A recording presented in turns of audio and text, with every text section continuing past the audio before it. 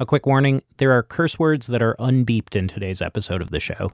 If you prefer a beeped version, you can find that at our website, thisamericanlife.org. I've had a bunch of bike accidents in the last year and a half, and the moment that things go wrong is always the same. These accidents happen during my morning commute, and they always happen when it rains. I have this very light bicycle I got, and when it rains, something about this bike on the city streets, a metal grate, a slippery patch of any sort at all, can make the bike slip out from under me. I've broken a clavicle. I banged up my wrist. I've given myself some kind of bruise on my right arm that still wakes me up at night months later.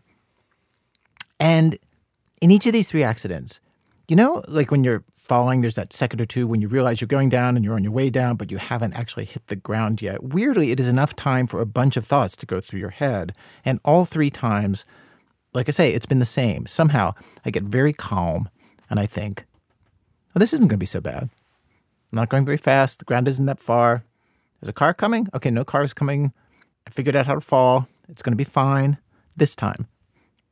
And I think everybody knows how a person reacts under duress. It can tell you something about them. And I think what this set of thoughts says about me is I am optimistic even when there is no factual basis for it at all. Like at the exact moment when I'm going to collide with the wet surface of the street, a moment when things are definitely not going to be fine, I'm thinking things will be fine. I think this optimism has kept me in faltering relationships. When I mentioned all this at our radio show story meeting this week, one of my coworkers, somebody who I've worked with closely for years, told me, he has never said this, that he thinks my optimism is the single most important quality I have. He said, oh, tell me there are 17 things that can go wrong with some plan that we have, and I'll just go like, let's go for it. Though I have to say, after 3 accidents, I have learned not to ride this particular bike in the rain. Thank you very much. Today on our program, we have stories where things go very, very badly for people. They are on the way down and in that moment of crisis. What they're thinking reveals so much about who they are. Some people, it leads to new insights. Some it leads to no insights at all. And some are hit with a lightning bolt of inspiration and figure out how to save themselves. From WBEZ Chicago, this is American Life. I'm Ira Glass. Stay with us.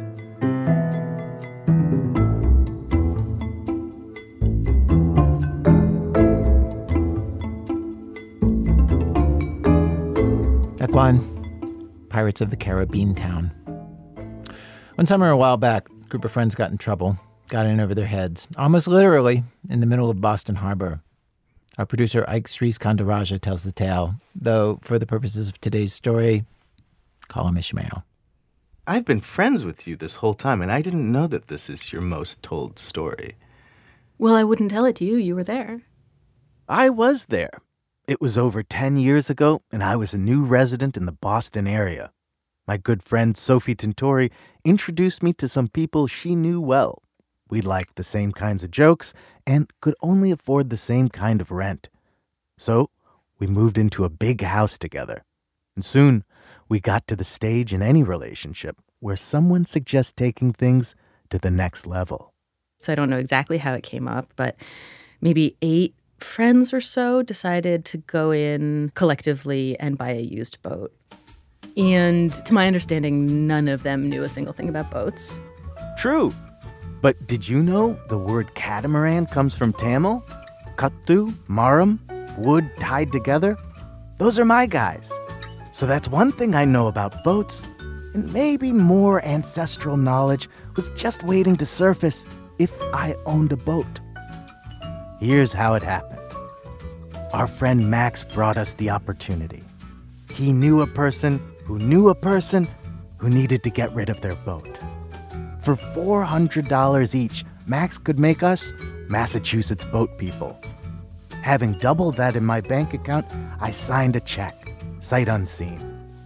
And when I finally got to meet our boat down at the harbor, it felt like we had gotten away with larceny. I wish you could have seen it.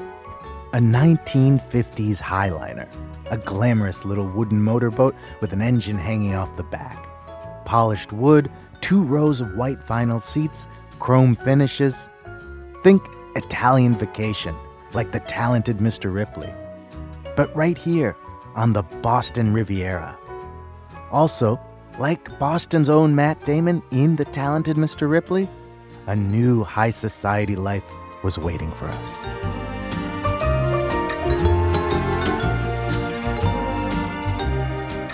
The first time I got on the boat, it really felt like magic.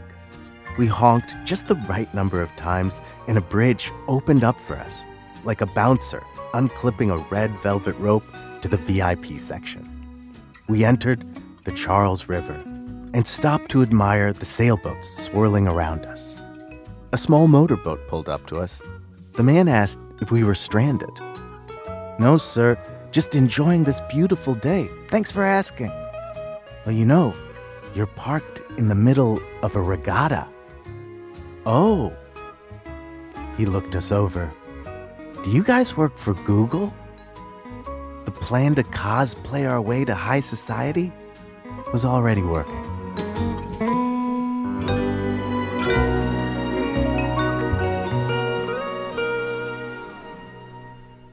Max knew the next step.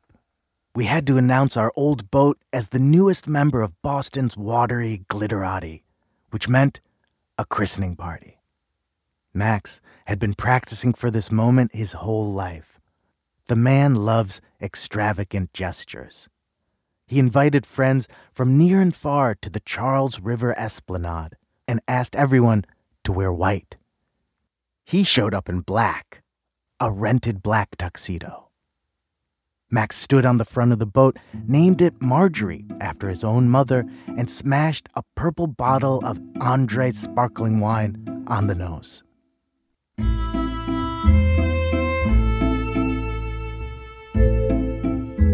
Now, I don't know if you believe in curses, and we didn't know it right away, but Max invoked roughly 3 curses in that moment. Wearing a black tuxedo to a white party of your own design, that's more of a faux pas, not a curse. But number 1, renaming a boat, that's a curse. Number 2, Jews like Max don't name children after living relatives. Now, the prohibition doesn't specify boats, so let's call that a half curse. Number 3, smashing champagne on a used boat. I heard that's a curse, but only if you consider Andre's sparkling wine to be champagne. Now, it's impossible to say which curse attached itself to the Marjorie, but moments later, the sky darkened and we all scattered as sheets of rain fell upon us.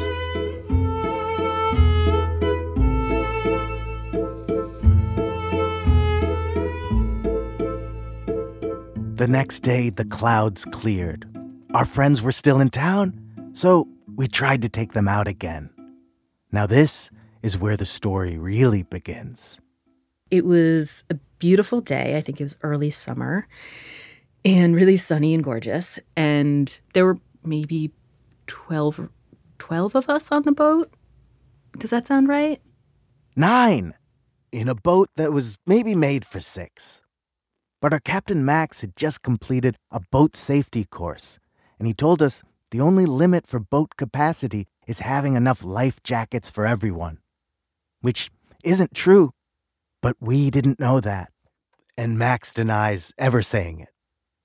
Squished together, 2 in the front seat, 4 in the back, 3 others perched on the sides, we headed out. People are taking turns driving, which is really fun. I got to take the wheel for a little bit, and I was like cutting across the waves in a way where we'd like catch a little bit of air and slam down and catch some air and slam down, which I thought was very fun. And then at one point somebody leaned over and said to me, "Sophie, this is like a wooden lake boat." The Marjorie wasn't built for high-octane thrills. Someone says we should get back soon, but Sophie overrules them. And then, just like the American munitions that repelled British ships in these very waters, cannonball! I jump off the boat because it's a beautiful day and I like to swim, and I'm kind of messing around and looking at the boat from the water. And when I climbed back into the boat, I climbed in on the back and I just hoisted myself up over the edge of the boat. And at the point where the most force was being pushed down on the boat, a whole grip of water just flowed right in. I'm like, whoa, okay. The back of the boat dipped below the water line, and Boston Harbor began to enter. And then, almost instantaneously, the boat was like thigh deep in water. This is Ben Ewenkampen, a moral pillar of our group. The kind of friend your mom might ask, is Ben going to be at the party? We lived together and co-owned this boat. My memory is that it was really, really fast. Just it went from like regular life, you're having fun, to all of a sudden, like emergency mode. It's still a lovely summer day. We're still on our beautiful boat. But suddenly, I'm tearing an aluminum can in half to bail us out. Turns out, half a soda can only scoops as much water as your own cupped hands. I look over at Sophie, the most MacGyver-y of us, to see if she has a better idea. I saw a empty gallon, like plastic water gallon. And I was like, oh, if I could tear the top off of this, then I can scoop water out really fast. But I'm wondering, like, okay, I don't have like anything to cut it with. That's fine. I'll cut it with my teeth. I'll just crack a little hole. And once I get a little hole going, they'll be purchased and I can tear the whole thing open. And I try to bite it with my teeth and my teeth are just so weak. My hands are so weak. And I can't do anything. I don't think I'm experiencing anxiety, but suddenly it's like one of those nightmares where like none of your limbs work. Maybe the weight of 9 passengers was too much. Or maybe Sophie's full-throttle aerials had split the seams. Or maybe it was a curse. Here's what we know. We're alone. We're in a small boat. We're far from shore. The nearest land to us is Logan Airport. And that's when it begins to dawn on me.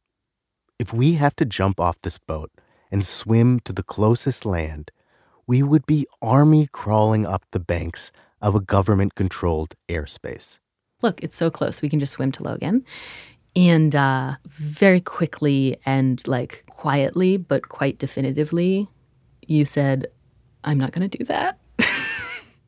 I'm picturing my white friends being wrapped in tinfoil blankets and fed cocoa, and me being perp-walked off the tarmac by Homeland Security.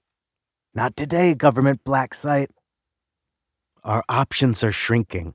Our bales aren't bailing. The engine's not turning. There's water everywhere. I think we're going to sink. We were sinking. We were in a sinking boat. Toby David is visiting from Philly. A gifted speechmaker, he helped christen the Marjorie just the day before. Now, he reminds us he is not a good swimmer, asthmatic, and does not like cold water. The boat is going down, and it's tilting, and we're in the middle of the water, and we have no idea what to do. And I'm freaking out. I'm really fully freaking out. I'm not hearing much, but through the ether, Ben's voice comes through and says, is anybody else noticing that occasionally one of us will ask a question and nobody will respond? A silent panic falls over us. It is a moment that demands leadership, decisive action. We turn our heads to our captain, Max. He found this boat, named it after his mother, sold us on the dream. And now, like a monomaniacal Ahab in a Red Sox cap, Max denies there's any problem at all. When we were all wondering what to do, one element of it was everyone saying, should we call for help? And Max saying, no. Max had this really strong instinct. Don't call for help. I know what I'm doing. I think Max was trying to cover up for this massive fuck up. And so he was sort of in denial that there was a problem. Even up to the point where the entire back end of the boat was fully underwater. The entire motor was underwater. Max was still saying, it's fine. There's no problem. But there are two. One, we're stranded in the water. And two, our captain has gone mad. We only know how to deal with the last one. Everyone shouts at Max. Admit it, we are in trouble. You need to call for help. But Max is sitting in the captain's seat, one hand clenched around the steering wheel and the other turning the key in the ignition. like the engine wasn't underwater. The expression hope floats? Not true, and very dangerous. On one end of the spectrum of willingness to acknowledge this situation, there was Max, who was just like face forward, pretending he was still driving a boat. And then at the other end of the spectrum, the other extreme, was there's this one wild card. Kath, oh my God. I don't know anything about her. She just like sort of appeared in a beam of clarity. Kath Spangler went to college with Max. She is the 9th passenger and the one outsider. When Max invited her on a ride, he had not mentioned there would be so many of us. For most of the trip, she was shy and off to the side. But now, the strangers surrounding her are screaming at the one person she knows, and he has lost control. I remember just really clearly like looking over at Max, sitting there in the captain's seat with his eyes kind of downcast, frozen. And there was like a switch that flipped in me. If the boat sinks and all of us are in the harbor, we're no longer visible to anyone. We're just little heads. No one can see us. We can tread water for a while. What if we get a cramp, get tired, swallow water? How long can we do that for? What if the current takes us out further? I didn't want to let myself go there, but I remember thinking that people were going to die. If we don't do something, people are going to die today. And in that moment, Captain Kath is born. My mind went really blank and calm. And it was like a calculator filled my brain. And I was just very logical. And I started focusing on actions. Where are the life vests? How many do you have? I took on this voice that was very bossy and direct. Like Boston's own Matt Damon in Good Will Hunting, she begins solving the unsolvable problem. Namely, if 9 passengers get in a boat, which turns out to only have 8 life jackets, not 1 per person as we had been led to believe, Max. And now some of those life jackets are unreachable in the underwater part of the boat. How many passengers are totally screwed? I remember looking over and there was this guy who looked really pale. He just didn't look like he was doing very well. And I asked him, I said, "Can you swim well?" And he said, "No, I can't." And I just gave him the life vest. I took it off my neck, put it on his, and said, "Well, I can." Kath hands out the remaining life jackets based on need. The water is rising. We are coming apart and preparing to abandon ship. And that's when I got on top of the bow of the boat. She climbs to the front of the boat and starts waving her arms to the pilots in airplanes over our heads, to nearby boats in the water, anyone who might be able to come to our rescue. She was the one person who was sort of like, what the fuck is wrong with you people? Of course we need help. And she like stood up on the boat and started waving her arms and trying to get the attention of a boat that I didn't realize was also quite close. That was like the rescue boat. An actual rescue boat, just within waving distance. It was so much taller than us off the waterline, and there were guys on deck kind of looking down and almost chuckling at us, like making light of the situation. And I remember feeling like they have no idea what we've been through. They must have radioed for a towboat because one arrives within minutes. The captain calls down, "Do I have permission to perform a life rescue?" Who says no to that? I have to confess one thing really fast. Toby is admirably honest about what happened next. I just have to say, I'm sure that when the rescue boat arrived, that I may have been the first person off of the sinking ship.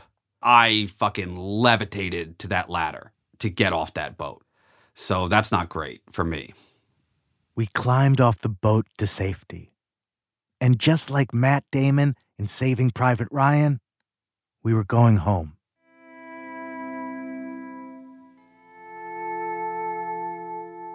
Kath says she looks back at this moment a lot, that it's become pivotal to her understanding of herself. She's proud that she jumped in and saved us.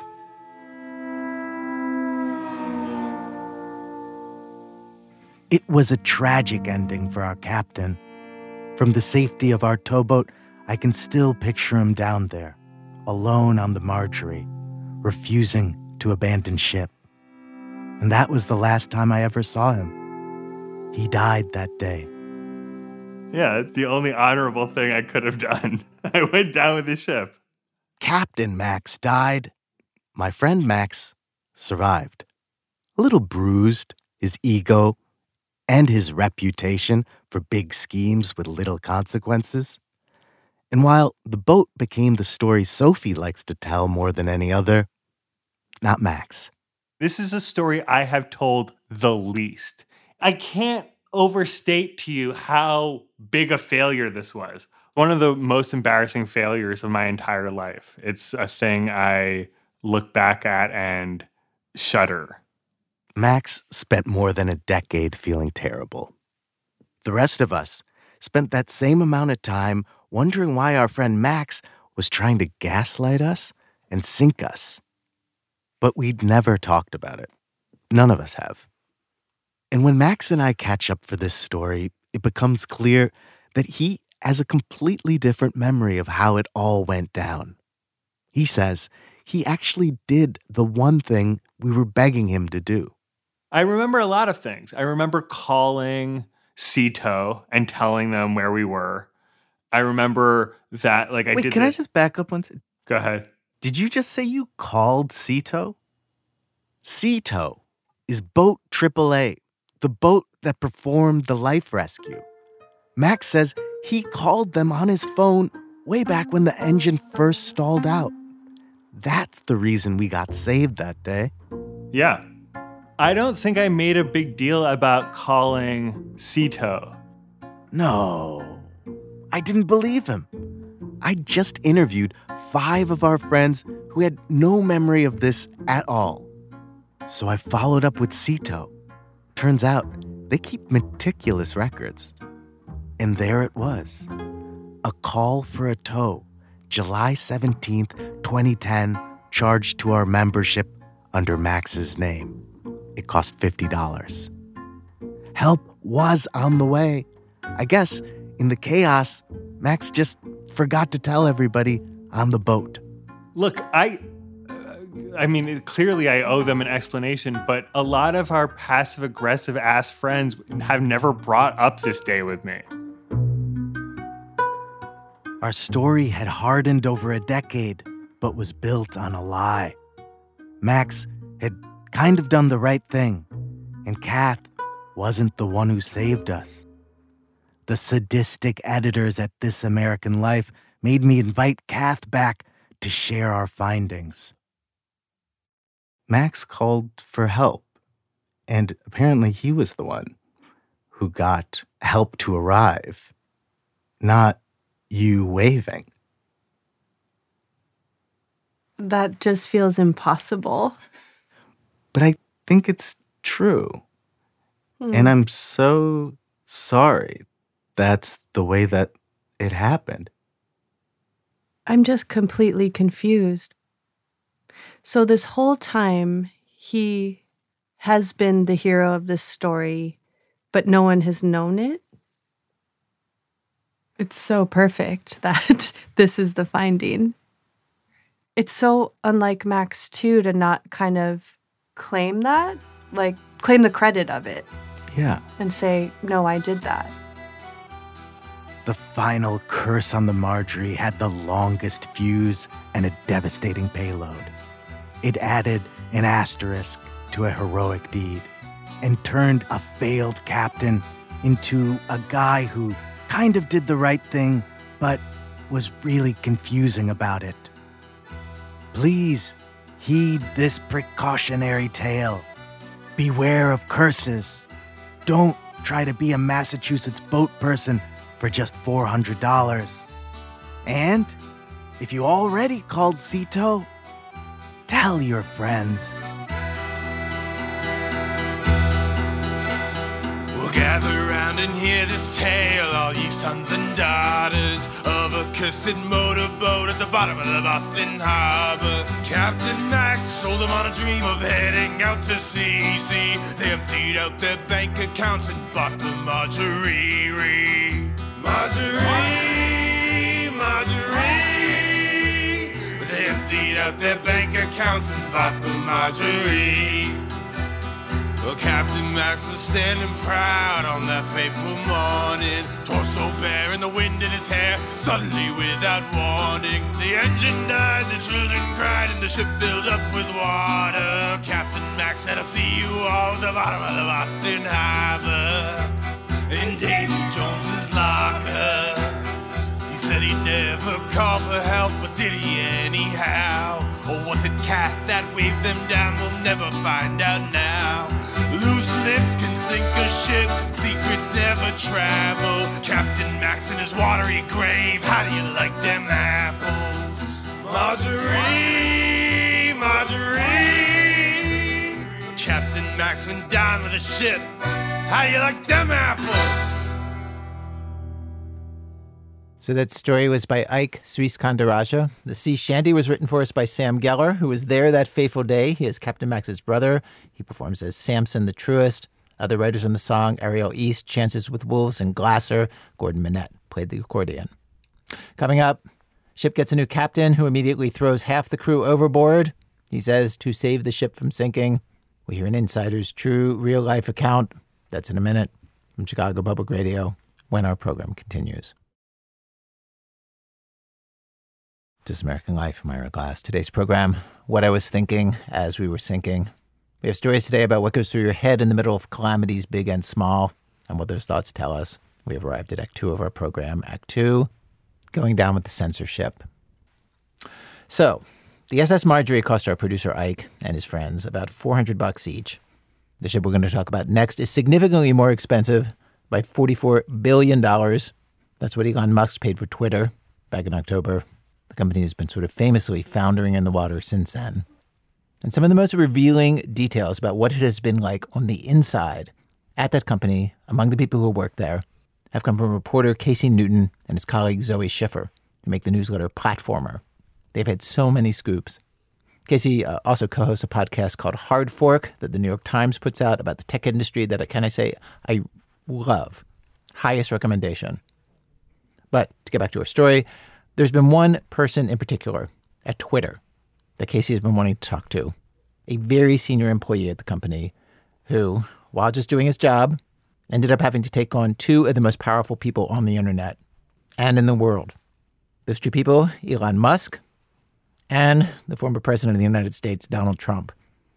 Casey wanted to hear all about that and also what it was like for the guy, what he was thinking, what he was doing once Elon took over and the place started taking on water. Here's Casey Newton. Yoel Roth did a lot of jobs at Twitter over the years, but it was always the same kind of job.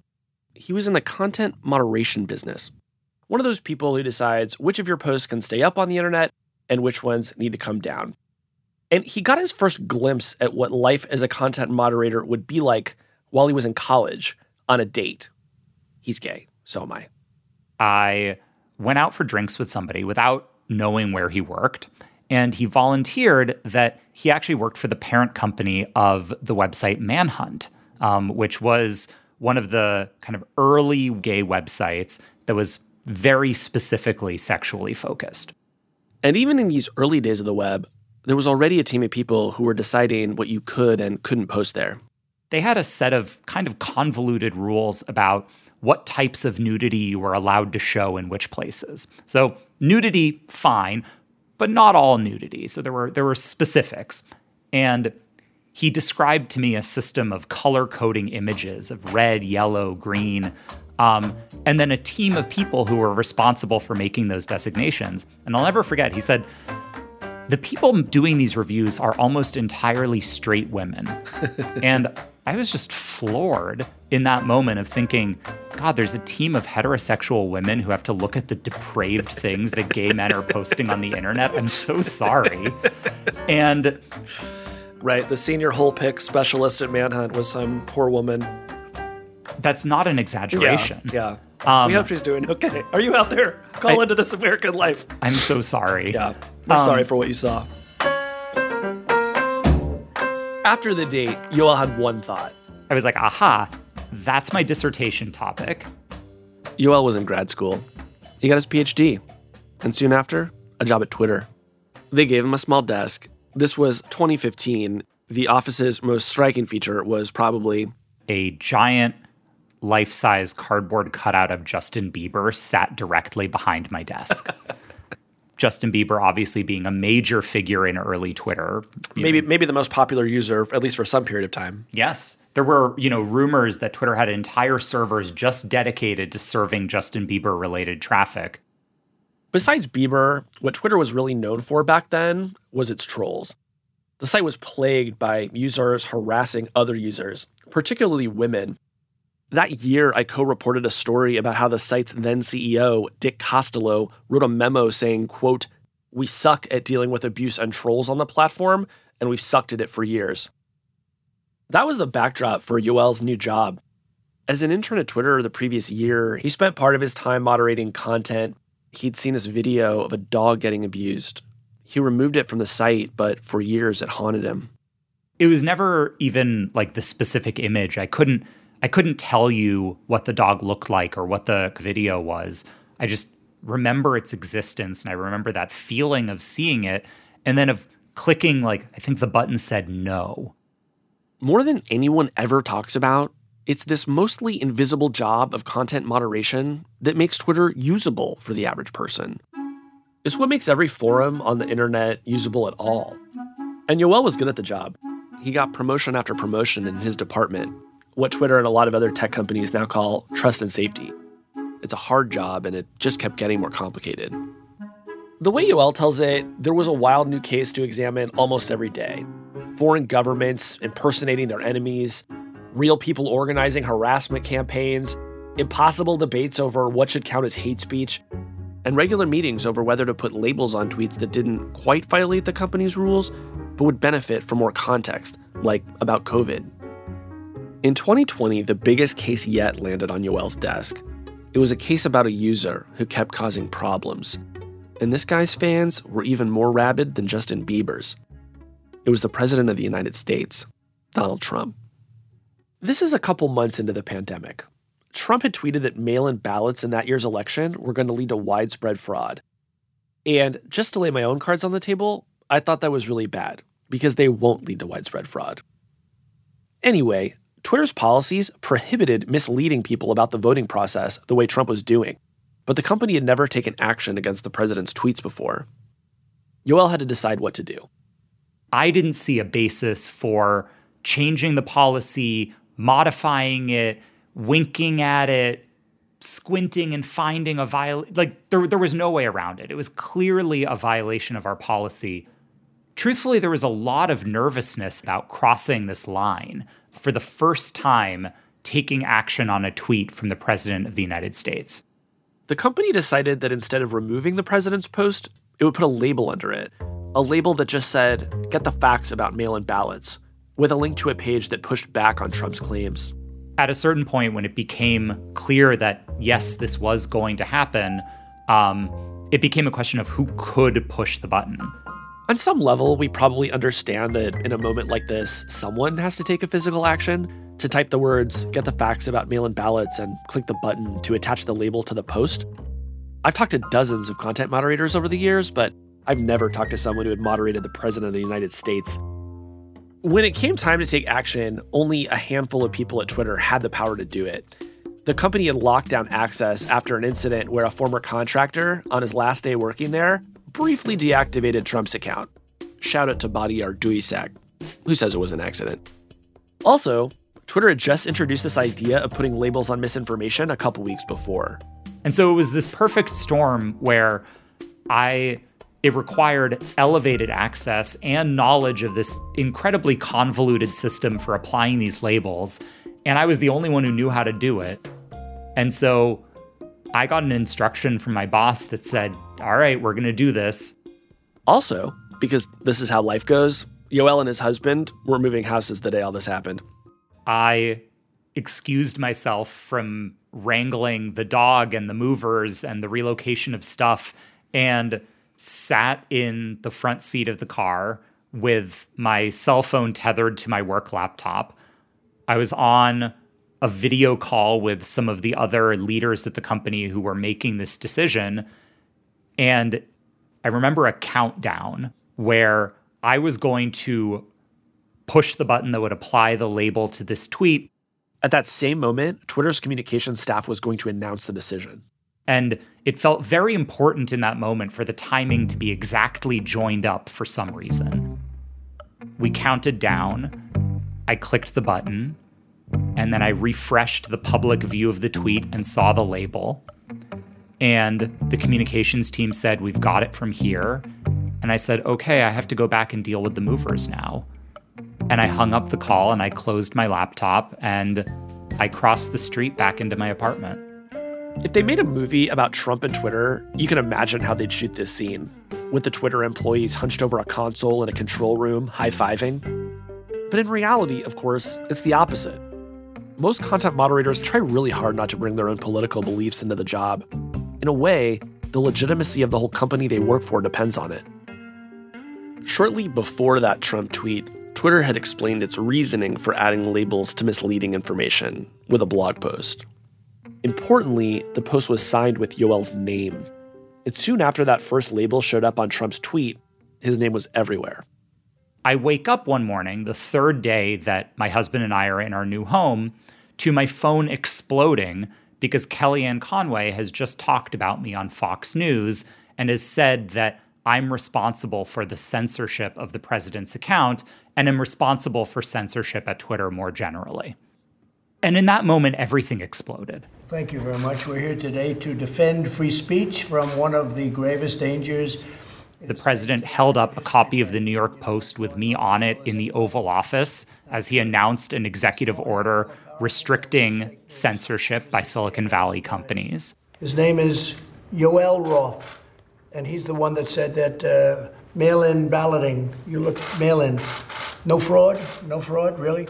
And for weeks, discussion of me and my political opinions and my beliefs became a symbol of everything that was allegedly wrong with Silicon Valley and with the decisions that companies have made. Twitter had to hire security to protect Yoel and his husband. It had all taken him by surprise. He'd expected the criticism, but not that he would be the target. In cases like this, people would usually come after the CEO or the company itself. But soon Yoel realized that what his harassers were doing was much more effective. If you make companies believe that their employees could be hurt for enforcing the rules, they might be more reluctant to enforce them. Twitter didn't stop, though. They kept putting labels on his tweets. And Trump, of course, lost the election. Though that's probably not how he would describe what happened. And after the January 6th attacks at the Capitol, he lost his Twitter account, too. Yoel did not press the button on that one, but here's a detail about that day that I love. Yeah, there was a technical question about whether it would work or whether Twitter would crash. Can you actually ban Donald Trump's account? Banning somebody with that many followers is actually technically very complicated, right? Like when you suspend somebody, Twitter's systems have to figure out what to do with all of the people who followed them. And in other words, if you follow Trump, Twitter has to remove him from your list of follows. Which sounds very straightforward, but when you have to do that tens of millions of times immediately, we had to think about, like, if we push this button, is the site going to go down? As it turned out, the site stayed up, and Trump was banned. For a while, anyway. It was such a strange moment.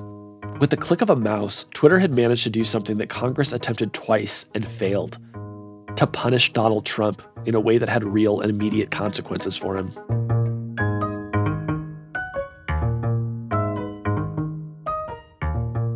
Trump headed off to Mar-a-Lago.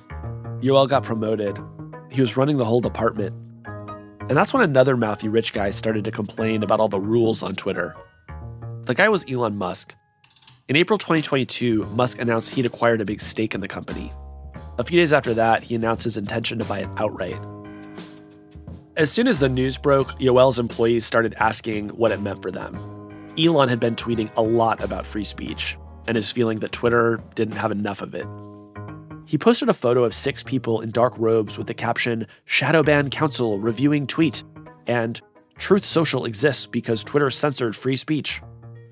Also stuff like, "Next I'm going to buy Coca-Cola and put the cocaine back in," and "Let's make Twitter maximum fun."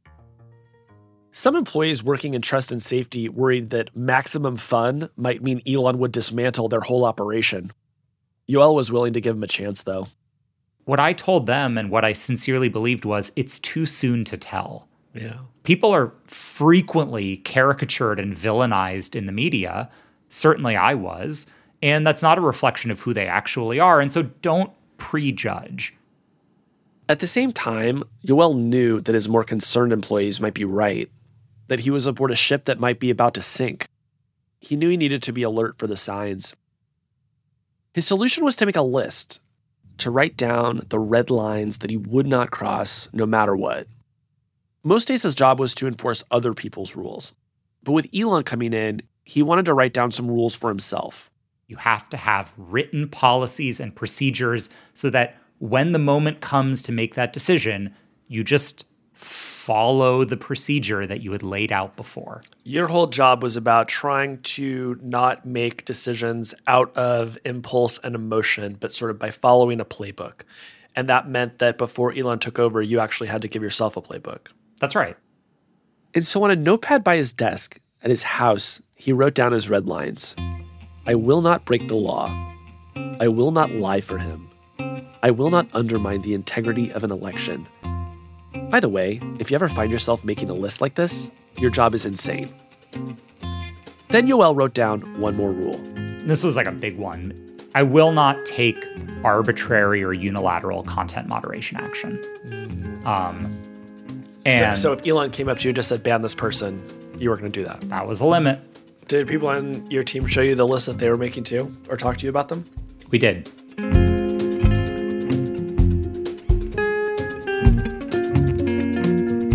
Yoel's list of rules got its first test pretty quickly, on the day Elon officially took over Twitter. It was the end of October, lawyers were finalizing paperwork, and Twitter's staff was attempting to enjoy the annual company Halloween party. The scene was surreal. Were you there for the Halloween party? I was. Were you dressed up? I was not. Lots of people did dress up, though. Employees brought their kids. There were balloons and face painting. I've talked to so many people who went to this party, and every one of them has added some bizarre new detail. Some people saw a guy dressed as a scarecrow walking around with what appeared to be a handler. They wondered if it was Musk. It turned out to be a hired performer. As the Halloween party had started, I was sitting in a conference room doing some work, and we start hearing rumors that not only has the deal closed, but also the company's executives have been fired. And at first, it's unconfirmed. I get texts from a couple of reporters who asked me, "Is it true that Vijaya has been fired?" And I said, "No, I just saw her. She's still online in the company's like Slack and Gmail. Like, she's of course not. Like, your sources are lying to you." And then it was true. Such an important lesson. Always trust the reporters. Pretty soon afterward, Yoel gets summoned over to the part of headquarters where Elon and his team had set up shop. He was nervous. And I thought, okay, I'm about to be fired. So I walk past a number of my employees, and I don't let on that any of this is happening because I don't want to panic them, because they're there with their kids. And so I smile and, make jokes about Halloween costumes and walk over to this other part of the office where somebody who I gather works for Elon Musk in some capacity, but they don't introduce themselves. They just say, "How do I get access to Twitter's internal content moderation systems?" And I kind of pause and blink and say, "You don't. That's not going to happen." I explain that Twitter is operating under an FTC consent decree, that access to internal systems is regarded as highly sensitive, and that there are both legal and policy reasons why we simply couldn't grant access to somebody. Elon's aide explains that they're worried about an insider threat, someone who might try to sabotage the site on their way out. Yoel tells him, "Sure, I can help with that." He explains some steps they can take to protect the company. And to Yoel's surprise, the aide says, okay, you're going to tell that to Elon. And then he leaves and comes back with Elon Musk. Who at this point I've seen on the internet, but I had not met in person. And so Elon sits down and asks, well, let me see our tools.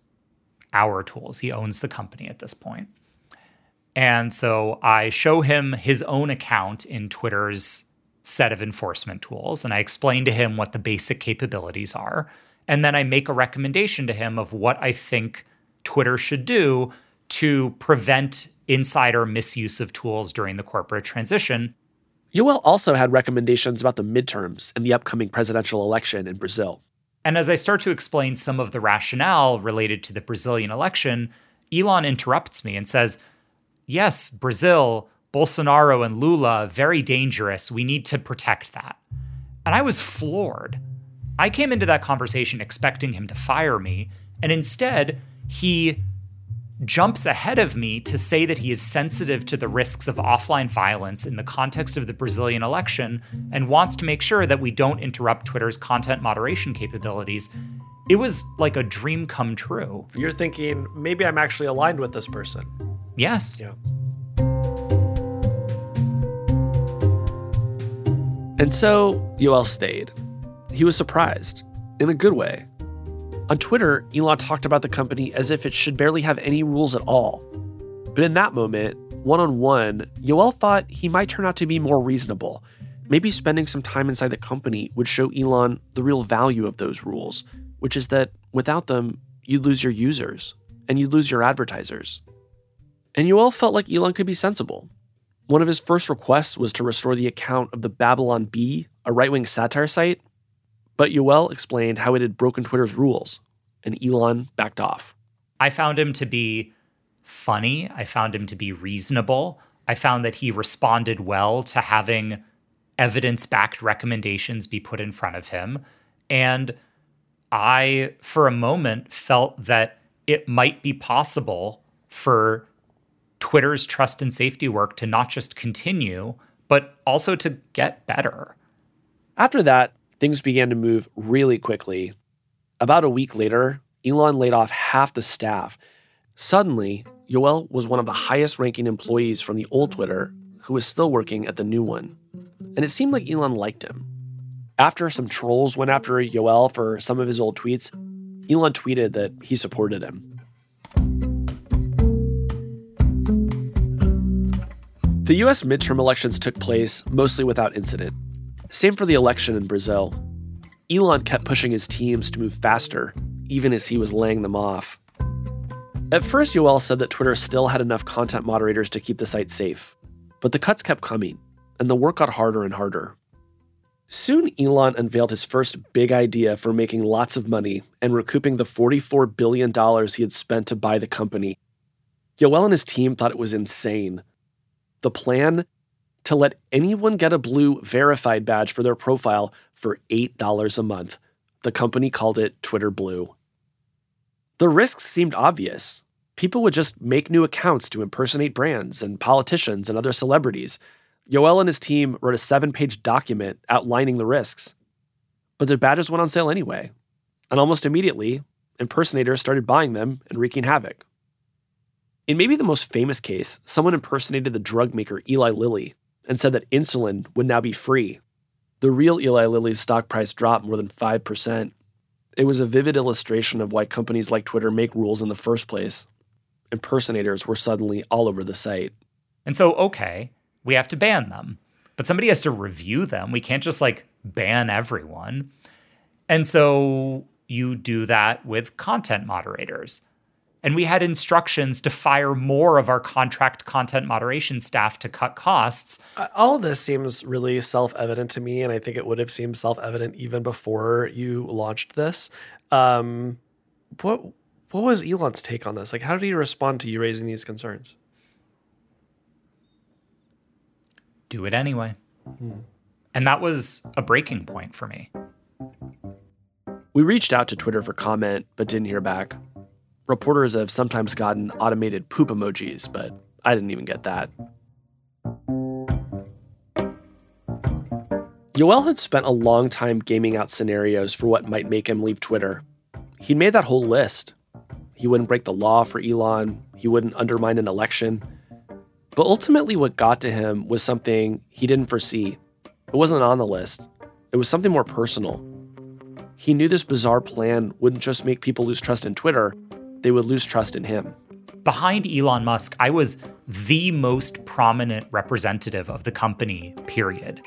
And I became aware that when Twitter Blue turned into the predictable hot mess that it was, that people would ask, why didn't the trust and safety team see this coming? Yoel, why are you so bad at your job? The day after the launch, Yoel and Elon got on the phone. Elon thought the problem could be fixed if Apple would just hand over all the credit card information of the people doing the impersonations. Yoel had to explain that Apple would never do that. He also asked Elon to slow down the rollout of Blue so that they would have time to hire and train more content moderators to look for impersonators. Elon didn't understand why that would take longer than a day.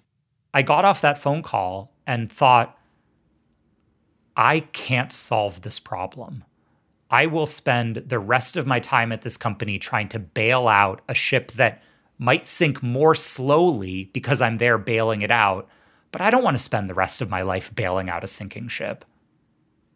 Yoel had made up his mind to leave. He called a couple of his employees to let them know.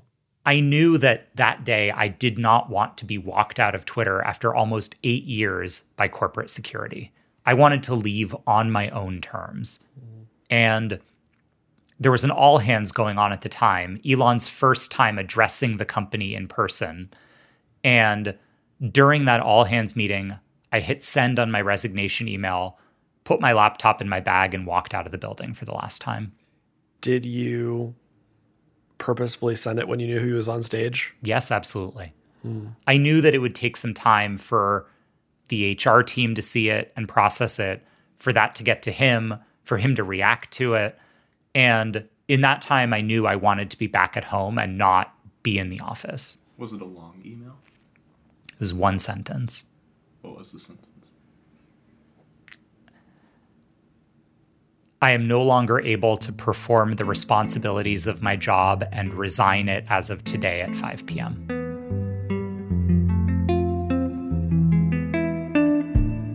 I remember feeling two things. On one hand, I felt relieved. And then I also just felt deeply sad. I just wanted to get home. Yeah. So I left Twitter's garage and was driving. And I was about halfway across the Bay Bridge when I think Zoe broke the news that I left Twitter and my phone exploded. And I get... Wait, you didn't even get across the bridge before Zoe broke the news. God, I love her.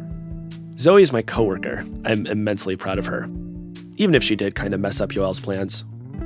The car Yoel was driving that day was a Tesla, by the way. He was leasing it. He'd been trying to return it, but couldn't get anyone to respond to him. Maybe they'd all been drafted to work at Twitter.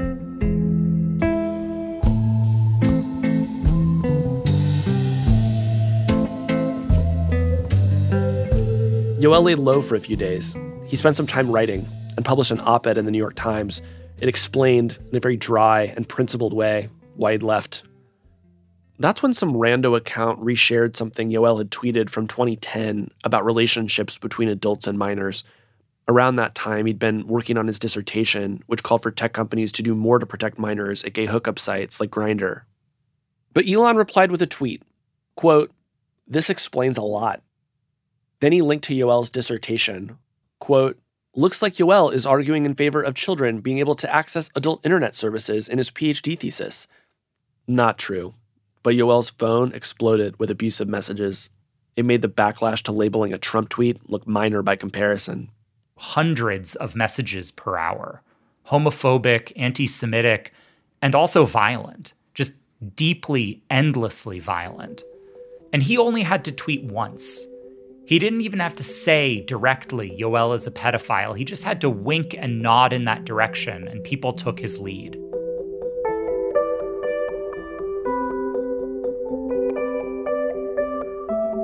When Yoel had first used the internet, it felt like a small, self-contained space, separate from what we used to call real life. But by the time Yoel quit Twitter, the distinction between online and off had collapsed.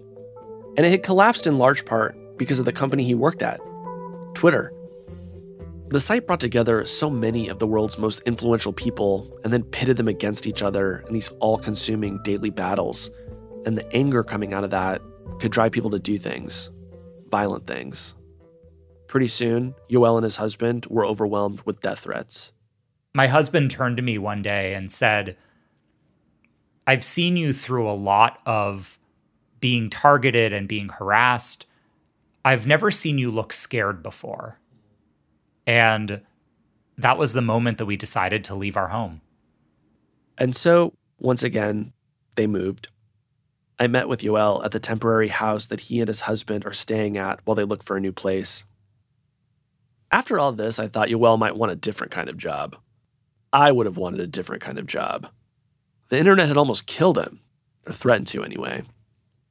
But still, somehow, he's optimistic about what the internet could be, in a way you almost never hear anymore. I love the internet. I really do. I think the internet's power to bring people together and help folks all over the world find connections that matter to them is magical and is one of humanity's greatest achievements. I also think the internet can be incredibly dangerous and scary. And the work of Trust and Safety is trying to push that back a little bit and to make the internet more of what it can be and less of the dangers of what it could turn into. Yoel's idealism about the internet feels radical, given how destabilizing it's been, how destabilizing Twitter has been. But I know what he means. Back when he was a teenager, the internet gave Yoel a place to discover other gay people, the chance to talk to everyone in the world instantaneously. It gave him a career. It gave me all those things too. I remember life before the internet. It was a less frantic time, but it was also a lonelier one.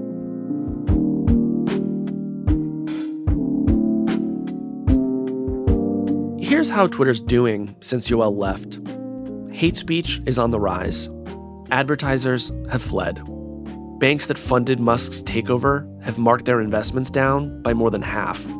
Musk himself has warned repeatedly that the site might go bankrupt.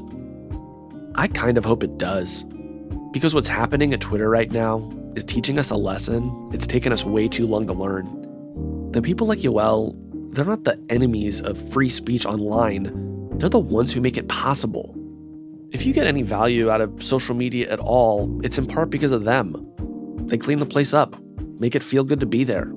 They pull us back when we go too far. And they do censor us. And of course we hate them for it. We convince ourselves we'd do a much better job if it were us. That's what Elon thought. Look what happened.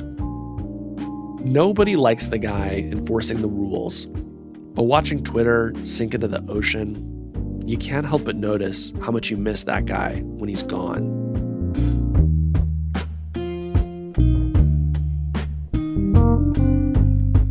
Casey Newton. He's the co-host of the podcast Hard Fork from the New York Times, who were our collaborators on this.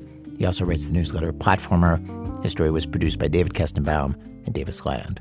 Listen up, children, and give your respect to this tale of a captain in another cursed wreck. Elon was his name, commandeering his game. He took over the ship seeking only more fame. For his rockets and cars, he had tons of acclaim. But Elon wanted more and it ended in shame.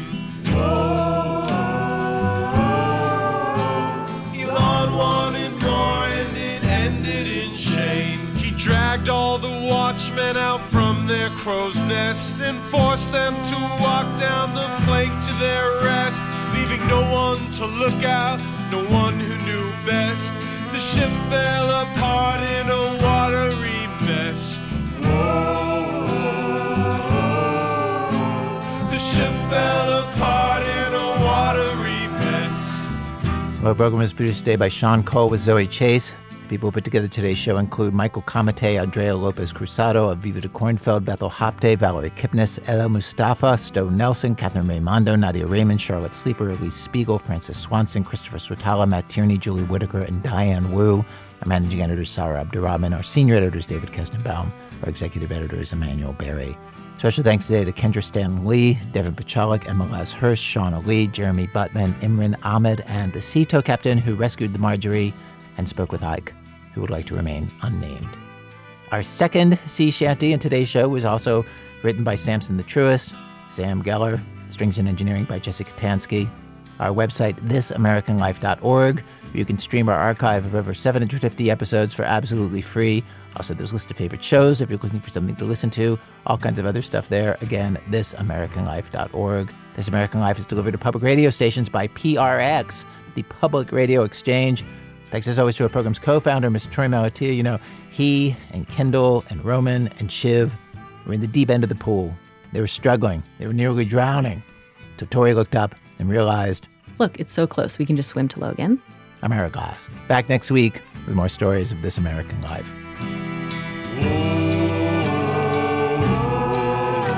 Put a bow on this sinking show.